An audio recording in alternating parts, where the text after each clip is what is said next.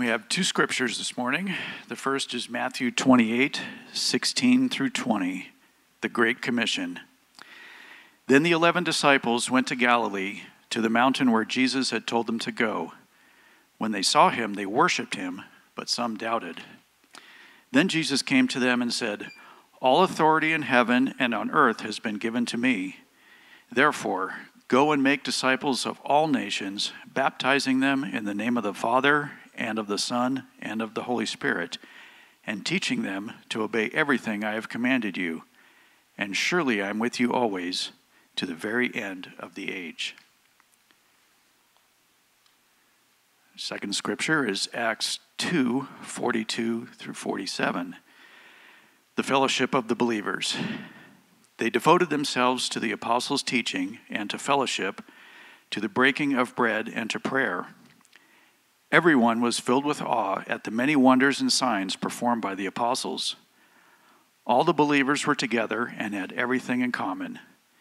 They sold property and possessions to give to anyone who had need. Every day they continued to meet together in the temple courts. They broke bread in their homes and ate together with glad and sincere hearts, praising God and enjoying the favor of all the people.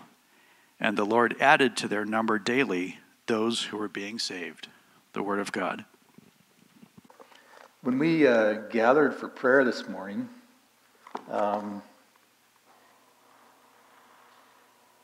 John was praying for me, and he said, "God, if give Kelly, good message, help him share what he's prepared, and if it's not what you want to say, God, just have him throw his notes away and speak."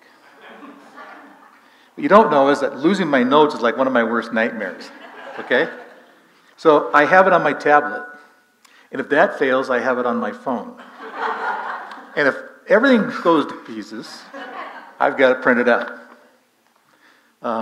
That's not going to be my strong suit. When I was a youth pastor, sometimes we would have, in a worship time, we would have a few moments of silence.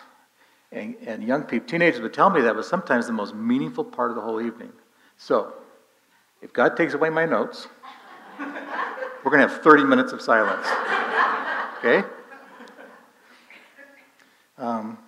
Everybody loves a good sequel. We see them in literature. We see the Lord of the Rings trilogy. We see C.S. Lewis with Chronicles of Narnia. TV series. You have the season finale. You have the whole season builds up to the season finale. You want to know what happens next. So you're kind of left hanging for a while. Movies. There's great trilogy series or long sequel series like Star Wars who didn't like Top Gun Maverick? And who isn't looking forward to the 10th installment of the Fast and Furious series coming in May? I didn't even know there was 3. But they are, they're very popular, and for good reason. They're interesting. They keep us going. They tell, the rest of the story. And there was a radio announcer named Paul Harvey that some of you may remember. He was a news broadcaster on the radio, and that's the thing for the younger generations. Is the radio is the thing in the car that we connect our Bluetooth to play music. But we used to listen to that. We used to listen to it live and listen to radio broadcasts, and he was very popular. And he would like an hour-long newscast for like 50 years. And he had some very notable quotes. One of his quotes was, "In times like these, it helps to recall that there have always been times like these." Or one of my favorites is, "I have never seen a monument erected to a pessimist." But perhaps he was best known for his series called The Rest of the Story. And he had this great voice, and he says, "Now the rest of the story." And he would tell stories. It was kind of like a short, like if you can imagine a short podcast in the middle of your playlist. So you're listening to something, and then all of a sudden Paul Harvey breaks in for a few minutes and gives you a segment called The Rest of the Story. And it may have been the backstory about what led up to a certain event that's been well publicized, or it may have been the aftermath, what happened after that happened. Or it may have been about private things about somebody that was knowable that we don't really know, that kind of led to how their fame came about or what their home life was like. But it always concluded with, his great voice saying, and that is the rest of the story. I wish I had a recording of that to play, but I don't. So last week, we celebrated Easter. And Pastor John started, with the Christmas message and then led us all the way to Easter, looking at the life of Christ and the different things that Christ said, and things that he did. And when Easter came about, it wasn't the end of the story. After the resurrection, which was his victory over death, the centerpiece of our faith, it wasn't even the end of the chapter yet, because in the next 40 days, Jesus made no less than 40 appearances to his disciples. And near the end, he gave them what we call the Great Commission. And it was read for us. I'll read it again. Go therefore and make disciples of all nations, baptizing them in the name of the Father and of the Son and of the Holy Spirit, teaching them to observe all that I have commanded you. Now, if this had been a movie or a novel or even a TV series, they couldn't have done a better job of setting up the season finale, if you think about that, because he's talking about, here's what I want you to go do now. And then he ascended into heaven. Now, we look at this and we go, okay, so what happened next? Will his followers listen and do what he says? Will the ministry simply end, or will it continue? We know now that wasn't the end of the story. It may be the end of a chapter in God's story, but the book of Acts is the sequel to the life and ministry of Christ. And in a lot of ways, we are the sequel. It was the beginning of the church. And the church began after that, and it grew incredibly. But it was in a context of oppression and persecution. It was not easy to be a Christian, and yet Scripture tells us the church grew dramatically. To give you an idea of the depth of the persecution, 8 out of the 12 apostles, plus Paul, 8 of those were actually crucified or stoned to death or killed in some way. And it's against this backdrop that we see this incredible growth of the church. It grew from 120 believers in Acts 1 to over 3,000 in Luke 2. Pew Research group says that there was, in 1910, so 113 years ago, there were 600 million Christians in the world. And by 2011, that had grown to 2.2 billion. And they're forecasting that by 2035, that we will grow to about 3.5 billion believers. So this is the rest of the story. It's not done yet. After our lives, if Jesus doesn't come, there'll be the next sequel. And it may feel like it's declining around us, like we look at those numbers and we go, but wait a minute, I feel like Christianity is declining around me in my culture. And it is. But Christianity worldwide is growing, and we're just seeing the center of Christianity perhaps shifting more to the south. And that's where the great growth is happening. The chapters are still being written. We're part of that. We are the rest of the story. It's continuously unfolding in front of us. You and I are sitting here today in Chapel of Pines in Arnold, California, some 2,000 years later than when Jesus gave the Great Commission. We can be thankful for all of the original followers that took his command seriously, and all the people since then that have enabled us to actually know Christ now in our lives. To be perfectly honest, the Great Commission, I think, could easily be the most intimidating passage in Scripture. Because Jesus is actually telling us, commissioning us to go out and make more disciples. And that means we have to open our lives, we have to open our mouths, our hearts, and we have to talk about who Jesus is. And we can come up with all kinds of things like, me, that's not me. I'm not designed to really be speaking outwardly about my faith. I'm not an evangelist. Let's leave that to the professionals. Let's leave that to Pastor John up here in Arnold. Let's leave it to the Walshes in Kazakhstan and other paid professionals, missionaries to go out and share the gospel. We can say it's totally out of my comfort zone. We could say that, what if people reject me? I mean, that's a fear I think we all have. Or whatever happened to the social norm of not talking about politics or religion. We can't fulfill the Great Commission unless we breach that. Or we could say we live in a different culture than then, so it's not really appropriate now. But if we had a whiteboard, I think we could come up with dozens of reasons to say that's not really for me personally.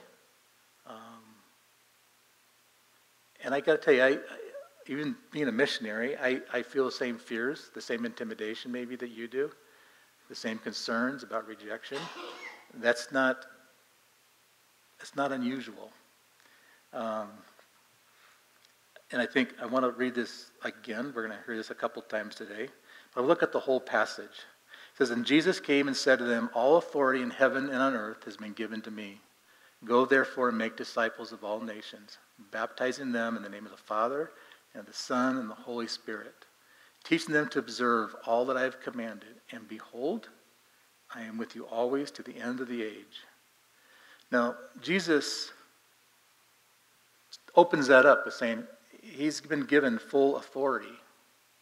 And we know that Jesus is with us, so the logical question is, why would I fear? Jesus is going to empower me to do what I need to do. He's preparing the hearts I'm going to talk to. He's going to protect me. And those things are all true, but sometimes it's difficult. But I think also when we look at the rest of the passage, it's interesting to think about what the commands are in that. When we first read it, we see a lot of verbs. We see go, make, baptize, teach, and behold. When in reality, there's only two commands in the entire Great Commission.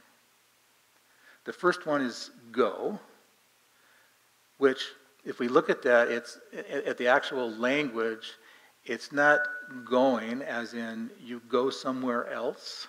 You go to a foreign nation. You go to the city to share your faith. It's as you go is the way it's more accurately translated.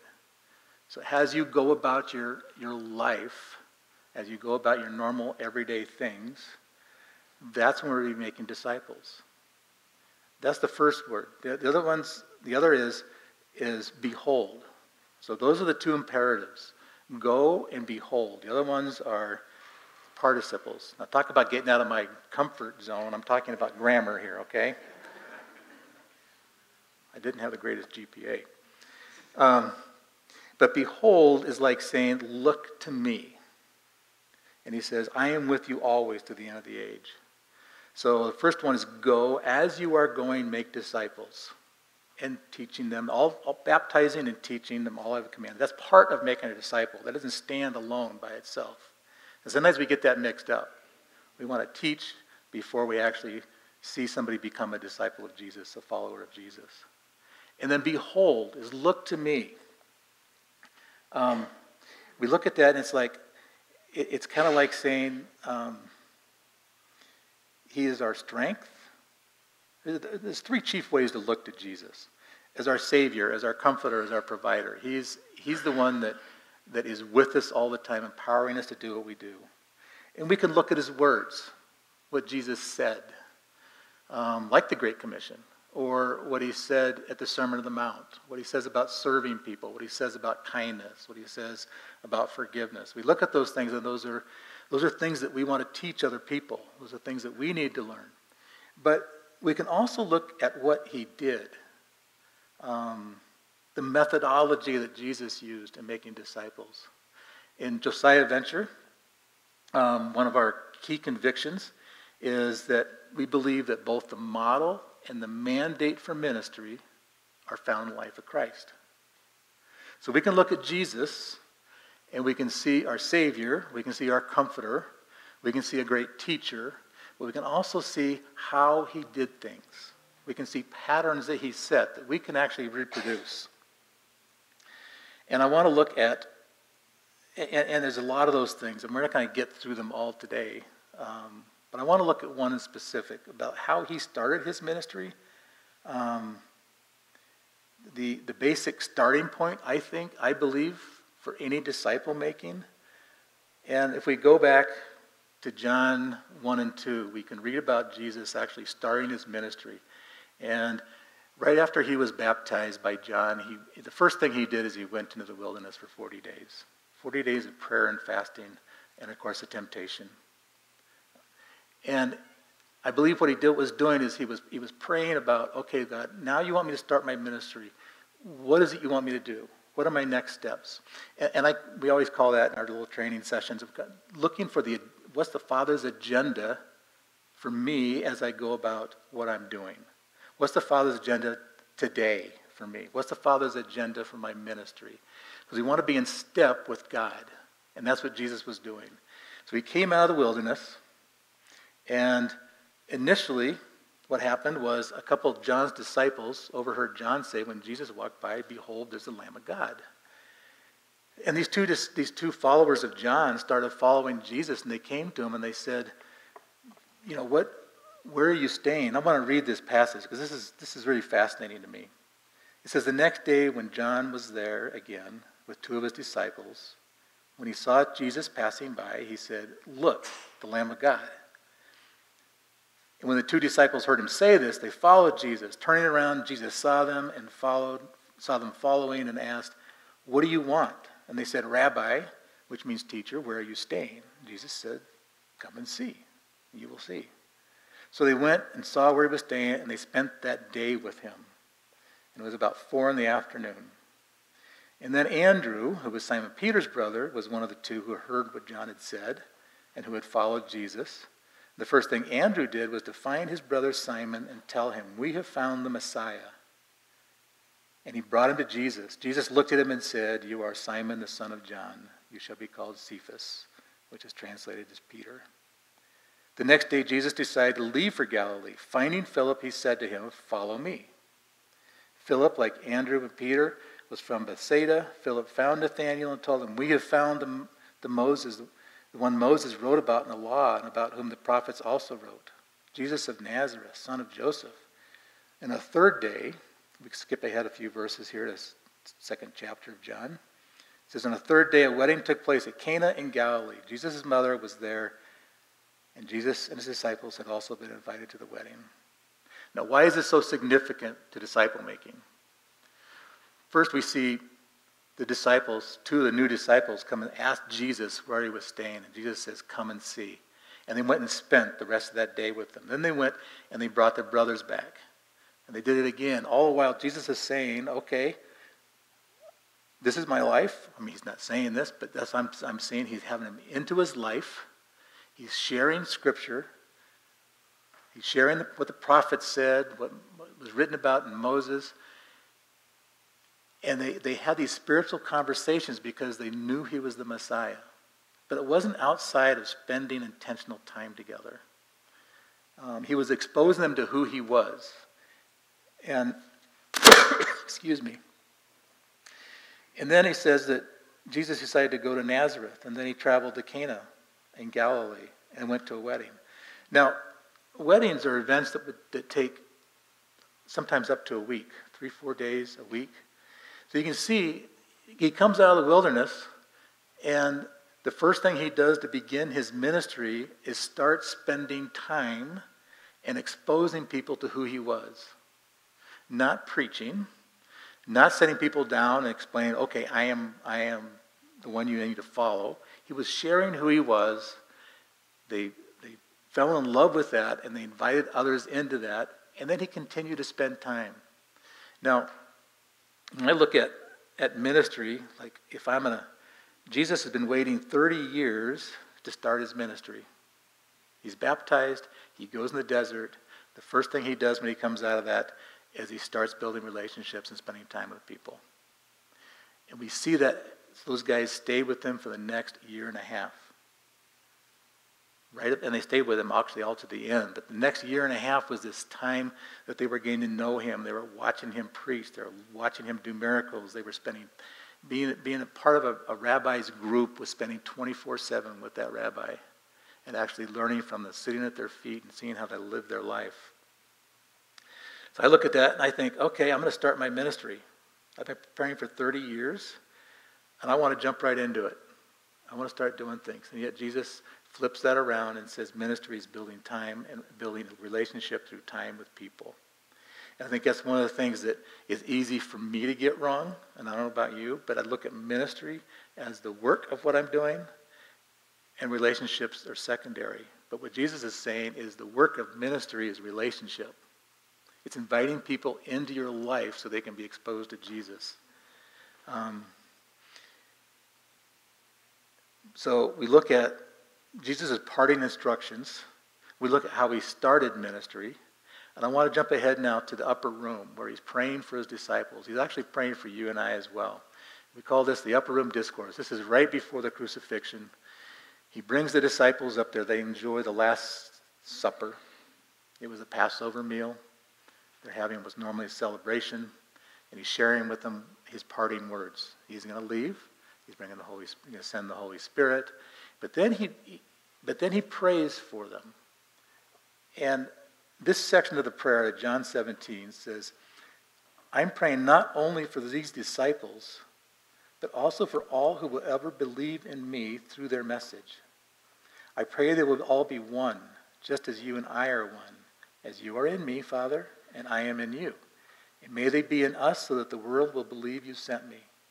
I have given them the glory you gave me so they may be one as we are one. So first of all, he's praying for the disciples and everyone who would come through their testimony to be believers. And he says, I am in them and you are in me. May they experience such perfect unity that the world will know that you sent me and that you love them as much as you love me. See, Jesus knew that our greatest apologetic would be our unity, our love for each other and for people. Unity, love, caring for each other, not gospel tracts, not eloquent speeches or presentations, but unity and love.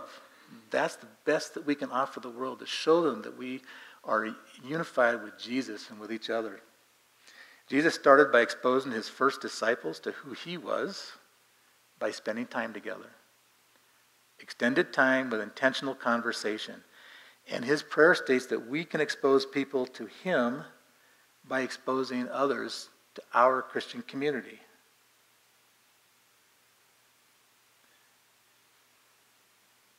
And sometimes we do this when we teach. We go from one section of Scripture to another. It's like, does this really make sense? Does this really all tie together? So now I want to jump ahead to the sequel, to Acts. Acts 1, 42 through 47 says, they devoted themselves to the apostles' teaching and to fellowship, to the breaking of bread and to prayer. Everyone was filled with awe at the many wonders and signs performed by the apostles. All the believers were together and had everything in common. They sold property and possessions to give to anyone who had need. Every day they continued to meet together in the temple courts. They broke bread in their homes and ate together with glad and sincere hearts, praising God and enjoying the favor of all people. The Lord added to their number daily those who were being saved. So verse 47 again. They spent time together praising God and enjoying the favor of all the people. The people outside of the group of disciples. They were gaining favor with those people. They saw how lives were being lived, how they shared, how they helped each other, how they served one another, how they were unified. And that gained them favor by the people around them. And the Lord added to their number daily those who were being saved. It just seems to me that Jesus' prayer for unity and for love as an apologetic, as for other people to see, that prayer was fulfilled, I think, in the first chapter of Acts, in the early church. It seems like they took unity very, very seriously. It seems like those on the outside of the community, looking in, were exposed to Jesus through this extraordinary community. It seems God used this unity to draw believers to himself. Now, Don and I have been here since a year ago coming or 2 years ago coming August. And one of the things that really drew us to this church was the openness and the friendliness and the warmth that we experienced here. We really felt like this was a church that cared for us, and it was evident to us that they loved each other. And so we wanted to be part of that. And we joined community groups and started doing that. And we can see how the community groups are really a smaller part of that really care for each other. We see people giving meals to others. We see people giving people rides to doctor's appointments. We see people really answering needs as they come about. It's that kind of a church. And that is something that's a blessing that we should be thankful for. But I wonder what it would be like now if we took and looked outside of those groups and invited them in to see Jesus through that kind of unity and love. What if we started befriending a neighbor, and then with somebody else in our community group, we had a backyard barbecue if it's summertime. Help them shovel snow maybe if it's wintertime. But what if we could extend that kind of community, expose other people to it in a genuine way? Nobody wants to be a project, but everybody wants to experience acceptance and love and care.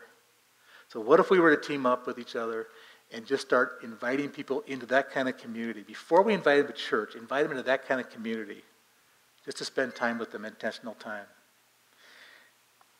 We've all got unbelieving people around us, and sometimes it's easy to have all of our relationships centered around church. But the honest truth is, the hard truth, is if we don't have relationships with people who don't know Jesus, we can't live out his Great Commission.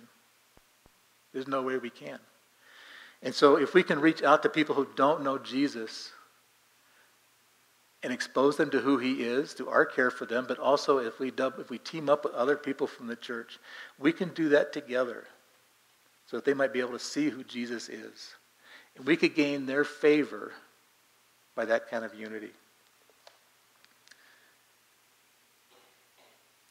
And remember, it's not something that we go and do. It's something we do as we go. As we go through our daily, our weekly, our monthly rhythms, it's about taking normal, everyday life opportunities to express to others Christ's love through our relationships, our actions, and our words. We watched that video of Tomas, and I don't know if you remember what he said, but he grew up in a family where it was an atheist country. His family, he didn't know anything about church. He thought it was something people just went to out of tradition for old people.